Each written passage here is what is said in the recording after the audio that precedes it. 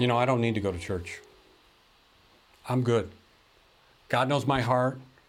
He knows I love Jesus. I'm good. I don't need to go to church. I don't need to go to church to be a Christian. I believe in Jesus. Mom. See, those were just snippets of my conversations or arguments with my mom when she would tell me I need to go to church. And if my mom was nothing else, she was persistent, because that went on for almost 20 years of my mom continually telling me I need to be at church and me continually offering the same argument. I don't need to go to church. Why do I need the church? And honestly, I don't know if she gave me a compelling reason, or even if she did, if I could have heard it. But I never heard a compelling reason as to why I should go to church. So I didn't. Well, obviously some things have changed, right? I'm a pastor now and at a church, and I'm here today delivering a message on the fact that you should choose church. Like, tell me God doesn't have a sense of humor. So what's changed? Well, a lot has changed. God has been so gracious with me in revealing the places where I may have been wrong. Okay, where I was wrong. Maybe mistaken. I don't like the word wrong. Where I was mistaken. God has been so patient and gracious with me by teaching me and instructing me and actually bringing me into a community of people that I didn't think I needed. And they have so graciously walked alongside of me, labored alongside of me, so that I could know that this is exactly what I was created for, was to be a part of a church, to be a part of the body of Christ. That I did need the church, and I do need the church. And that I was wrong. But I don't believe I was wrong in saying that I really didn't hear a compelling answer. And so I could just say I don't need the church, and I really don't believe anyone ever gave me a really compelling reason why I needed the church. Then. And so today my task is to try and give you a compelling reason as to why you should choose church. Now, I know that seems kind of strange, because here you are online choosing church. So maybe I'm kind of like preaching to the choir. But I think it's good for us, because maybe you're encountering people in your life. Maybe you've got a son, or maybe you've got a daughter, or a husband, or a wife, or a friend who you've been trying to get into church for years. And the best thing you can come up with is that you need to go to church. And I'd really like to tell you to resist that urge. At least resist the urge to just say you need to go to church, and to help provide you a compelling reason, a way that you could help that friend, that family member choose church. And maybe it's a way for you to better understand and fully comprehend why we choose church, not just every once in a while, but we should choose church all the time. And so as I begin that task, I really need prayer. So pray with me. Father, thank you for this day and this opportunity to speak from your word. This is so strange. Father, I thank you for your love for me, which isn't strange, but just absolutely beautiful. I thank you for your love for the church, your love for your creation. I pray that the words of my mouth and the meditation of my heart would be truly pleasing in your sight, our rock, our Redeemer. In Jesus' name I pray. Amen. Well, this is the fifth habit in this series, where we've been looking at the habits of Jesus in an effort to try and really grow deeper in a deeper relationship with God. This is about developing a deeper relationship with God. And we see in Jesus' life that Jesus chose church. And for Christians, I think, as I said a couple of weeks ago, really that should be the only reason we need. Right? Jesus, the Son of God, God incarnate, chose community, chose studying Scripture. He chose prayer. He chose solitude. And now we see Jesus chooses church. And what other reason, or what other compelling reason do we need than Jesus chose church? And if Jesus chose church, shouldn't we choose church? In fact, we see that in Matthew's gospel. We see Jesus choosing church. Right? And we see it in Luke's gospel. And we see that each day Jesus was in the temple, teaching in the temple. When he was in Jerusalem, he was teaching in the temple. The temple is kind of like the mega church of Jesus' day. It's where everybody gathered when they came to Jerusalem. Now, in the outer areas, there were things called synagogues. They were like smaller temples, little churches. And Jesus taught there. And he did so to instruct his disciples. And we know that because we see his disciples instructing us to choose church. So his disciples took his words seriously, and we thank God that they did. And so today we're looking at Jesus' words to choose church. In fact, there's a story in the Gospels where Jesus was separated from his mother and father, and they were looking for him. They thought he was lost, and they went back into Jerusalem looking for him. And where do you think they found him? In the temple at age 12. Right? And they're like, well, we've been looking all over for you. And he's like, well, where did you think I would be but in my Father's house? See, Jesus chose church. The very Son of God, God incarnate, chose to be in his Father's house, to be with his Father's people. And he calls us to do the same. And the writer of Hebrews takes those words seriously, takes Jesus' actions seriously, and in today's text, I believe, gives us three compelling reasons why we should choose church. Not just the fact that we shouldn't give up meeting, but why we shouldn't give up meeting together. And he does that by making three cases. I believe there are three statements that Jesus gives us, or that the writer of Hebrews gives us. Well, it's Jesus through the writer of Hebrews, right? Because he's the Word. Three let us statements. The first one is let us dwell richly with God. Let us hold fast to hope. And the third, let us consider each other. Three compelling reasons why we should choose church. And he begins this way. He says, therefore, brothers and sisters. And whenever you hear therefore, you have to ask the question, what's therefore? And the therefore in this case is because of what Jesus has done. Because Jesus died on the cross, because Jesus made a sacrifice for sins that no one else could make. Because he has made a way, because of his work, he says, because everything that Jesus did, since we now have confidence, because of what Jesus did, to enter the holy places by the blood of Jesus, by the new and living way that he opened for us through the curtain, that is, through his flesh. And since we have a great high priest over the house of God, let us draw near with a true heart in full assurance of faith, with our hearts sprinkled clean from an evil conscience and our bodies washed with pure water. What is he talking about? What does he mean about a curtain and all of this? Well, the writer of Hebrews kind of brings into picture and focus a scene that happened in the death of Jesus, in the Gospels of Jesus. We read at the death of Jesus, something happened in the temple. In the temple in Jesus' day, in the Second Temple period, there was this huge, massive curtain that hung in the temple, and it separated one area of the temple from what is called the Holy of Holies. And in the Holy of Holies, God's presence was said to reside, and in there was the Ark of the Covenant and articles within that, and the staff of Aaron and the tablets of the law and manna from the desert, and God's presence existed there. And it was once a year that the high priest entered the Holy of Holies, and only once a year, on a specific day, to make a sacrifice for the entire nation. It was the Day of Atonement. And no one dared step foot in the Holy of Holies, except the high priest, and except on the Day of Atonement. And now, at Jesus' death, we read these words as told us in Matthew. And at the very moment, meaning the very moment Jesus breathed his last breath, the curtain of the temple, that very curtain that separated the Holy of Holies, was torn in two from top to bottom. And the earth shook and the rocks split. And now the writer of Hebrews is saying, here's the significance of that. Because of Jesus' death, his blood covering the sins of the world, the sacrifice that made atonement for everyone, the need for sacrifice is no longer necessary.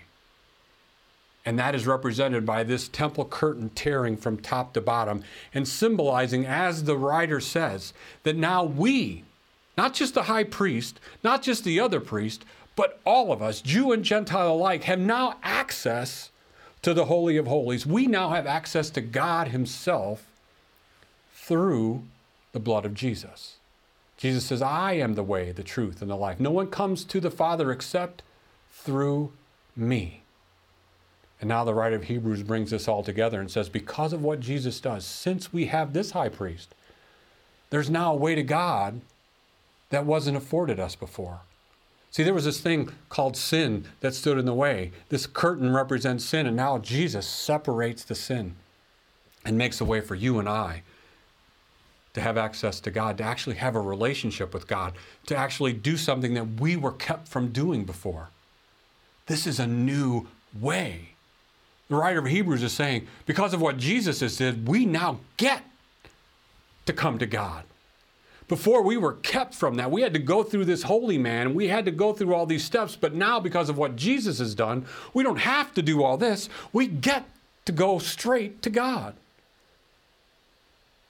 And he's compelling us to remember that now, because of what Jesus has done, we have a relationship with God. And we can do that without guilt, without shame, because that was placed and punished in Jesus.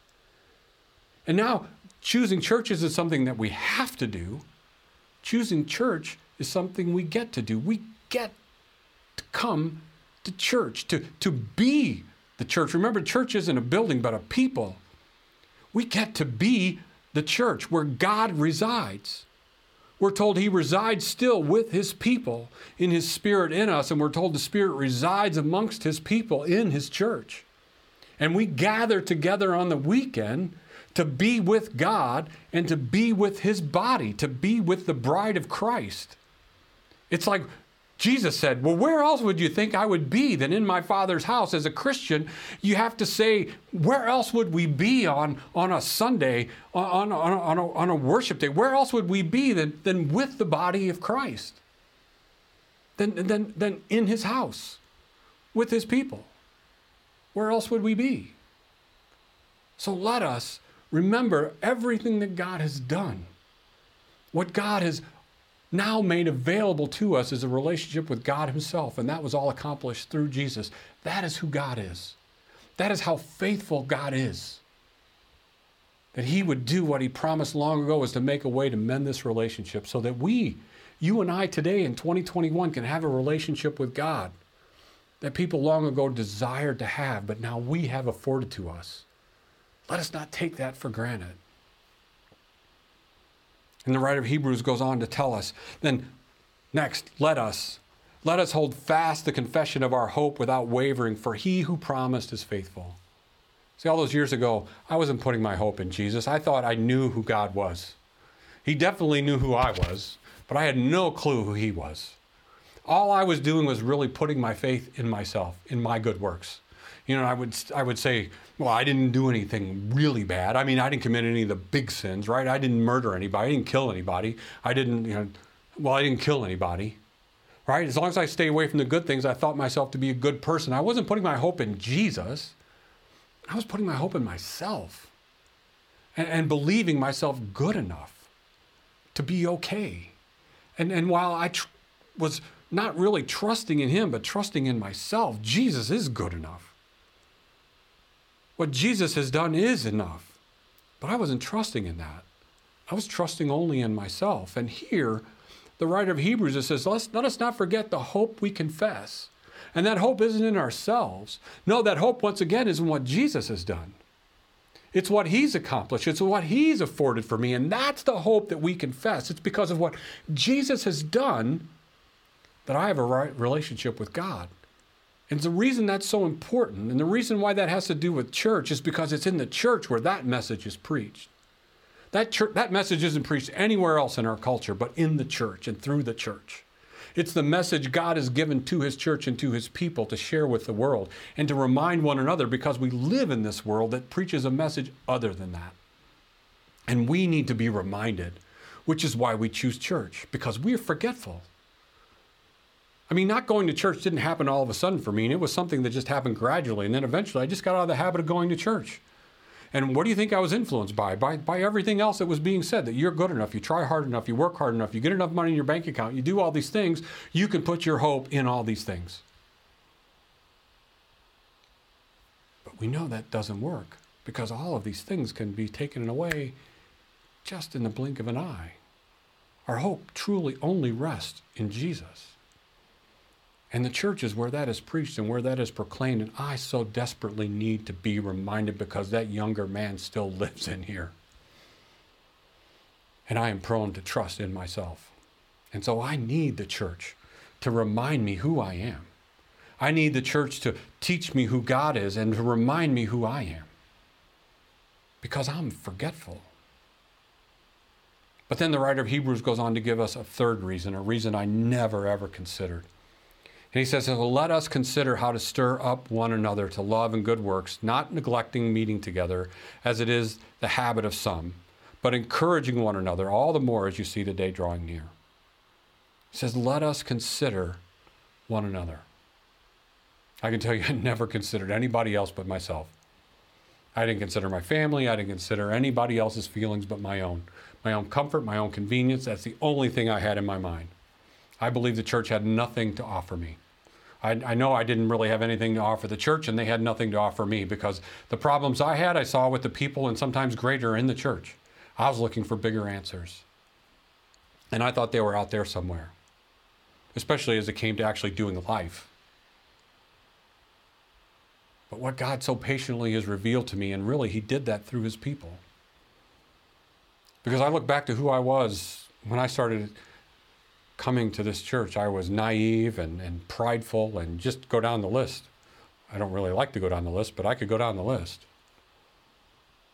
Arrogant, thinking I didn't need the church. I didn't want to really come to the church. But yet God in his patience and the people of God in their patience and their understanding walked alongside of me and labored with me and kept reminding me who God is and kept teaching me who he is so that I could understand who I am. And I'm still working through that, but it's through his people that they've come to build me up and to allow me to see that I actually have something to offer to the church, that God has a plan for my life. And I would have never seen that had it not been for the church. Because I believe it's in the church where you discover your purpose. I believe it's as you walk with the people of God, with God, that you discover the purpose for which you were created. And it was something more than just for yourself. It was for the sake of others. That the church is there to actually walk alongside you, but you are in the church to actually walk alongside others, that we are called to build one another up in love, to encourage one another up in love, to do the unnatural thing of actually caring for others ahead of ourselves. And to do that, we need the encouragement of others. We need the love of God and a true understanding of who he is to actually get to a place where we do that, not because we have to, but because we want to. And that all is accomplished through his church. We see that in the life of Jesus. Jesus chose church. He chose to reveal his God, our God, the true nature of his Father. He chose to help us see who we are. And he gives us the church. The church isn't a burden, but it's a gift for us to discover the true purpose of our life. And that God has plans for our life, and it involves helping others and also preaching him to the world that doesn't know him. We see that in the life of Jesus. Jesus didn't consider himself something that needed to be satisfied. He didn't look after his own well-being. He looked after the well-being of others, and he calls us to do the same thing. Jesus did the most difficult things. I mean, think about it. Jesus didn't have to come to earth. He didn't have to become one of us, did he? No, he didn't have to do any of it, but he chose to do that. Why? Because he loves us. It wasn't the easiest thing to do. It was the most difficult thing to do, to come and to become one of us and to be mocked by us and to be a small baby and to have his diaper changed and to be spit on and talked about and eventually murdered. That was definitely the most difficult thing. But he did that for you and I. And then he turns around and tells his disciples, you too must do the most difficult thing. And that is to consider others ahead of yourself. And he calls you and I to do the same thing. To do the Jesus thing, the most difficult thing.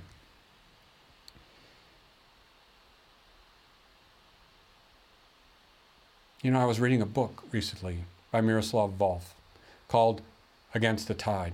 And in it, he tells a story about a man named Jordi Degede. And he was a farmer who raised pigs, and he farmed. He was just a simple man. And he went there, he was introduced to him, and he was having a conversation. And in the midst of this conversation, it turned to a spiritual matter. And he was kind of surprised that this simple farmer had such a deep understanding of God. And what happened was the farmer, Degede, said, always choose the more difficult path. And another neighbor was there, and he says, what do you mean? I should always choose a dull shovel over a sharp shovel to dig a hole? And he goes, no, that's not what I meant. He said, here's what he meant. He said, it's easier for us to be served than to serve, and to take than to give. Serving is the harder path. Giving is the harder path. Because we are selfish, the path of love is always more difficult. See, Jordy nailed the human condition. We will always choose the easier path when left to ourselves. But with the love of God, the power of God, with the church of God, we can be encouraged, we can actually be led, and we can actually choose the most difficult path, the harder path. You know, some of you this morning are doing the most difficult thing. You're actually watching online. You know, some of you, because of physical distance or physical ailments or limits on your life, or maybe just because you're doing the safe thing, are attending online this weekend. And for you, that's the most difficult thing because you desire to be in person. You so desire to be back in church. So you're doing the most difficult thing, and that's attending online. But some of you this morning are doing what might be the most convenient thing and not the most difficult thing. And it didn't happen all at once. Some of you have been attending online for so long that it's become a habit, right? It's become the most convenient thing. I mean, what better than to wake up a little bit later and not to have to put on clothes and to have a cup of coffee and to open up the laptop and to watch service and maybe flip the laptop down if you don't like the message or if you don't like the series, or maybe you tune into a different church and see what they have. But you're doing what's convenient, but not what's most difficult, because in areas of your life where you're going to the grocery store, you're going to football games, baseball games, hockey games, you're going to dance recitals, you're going out to restaurants, you're doing all the things, almost the things that you used to do before, except you're not coming back in person. And so are you doing the most convenient thing, or are you doing the most difficult thing? My challenge to you this week is to think and reflect and ask yourself this question. Am I attending online because I'm doing the most convenient thing? Or could I attend in person and do the Jesus thing? Could I do the more difficult thing? And here's my encouragement to you. To do the Jesus thing is always the thing that we're called to do. To be in person is what we were created to do. We don't go to church, we are the church. And so in a way, we're called to be who we were created to be, and that's the church. The church gathering together, not getting out of the habit of meeting together in person, what we were created to be. Gathered around God's word, his sacraments, with other believers, in person, experiencing Jesus and encouraging one another with love. I want to encourage you to choose church, to choose the Jesus way.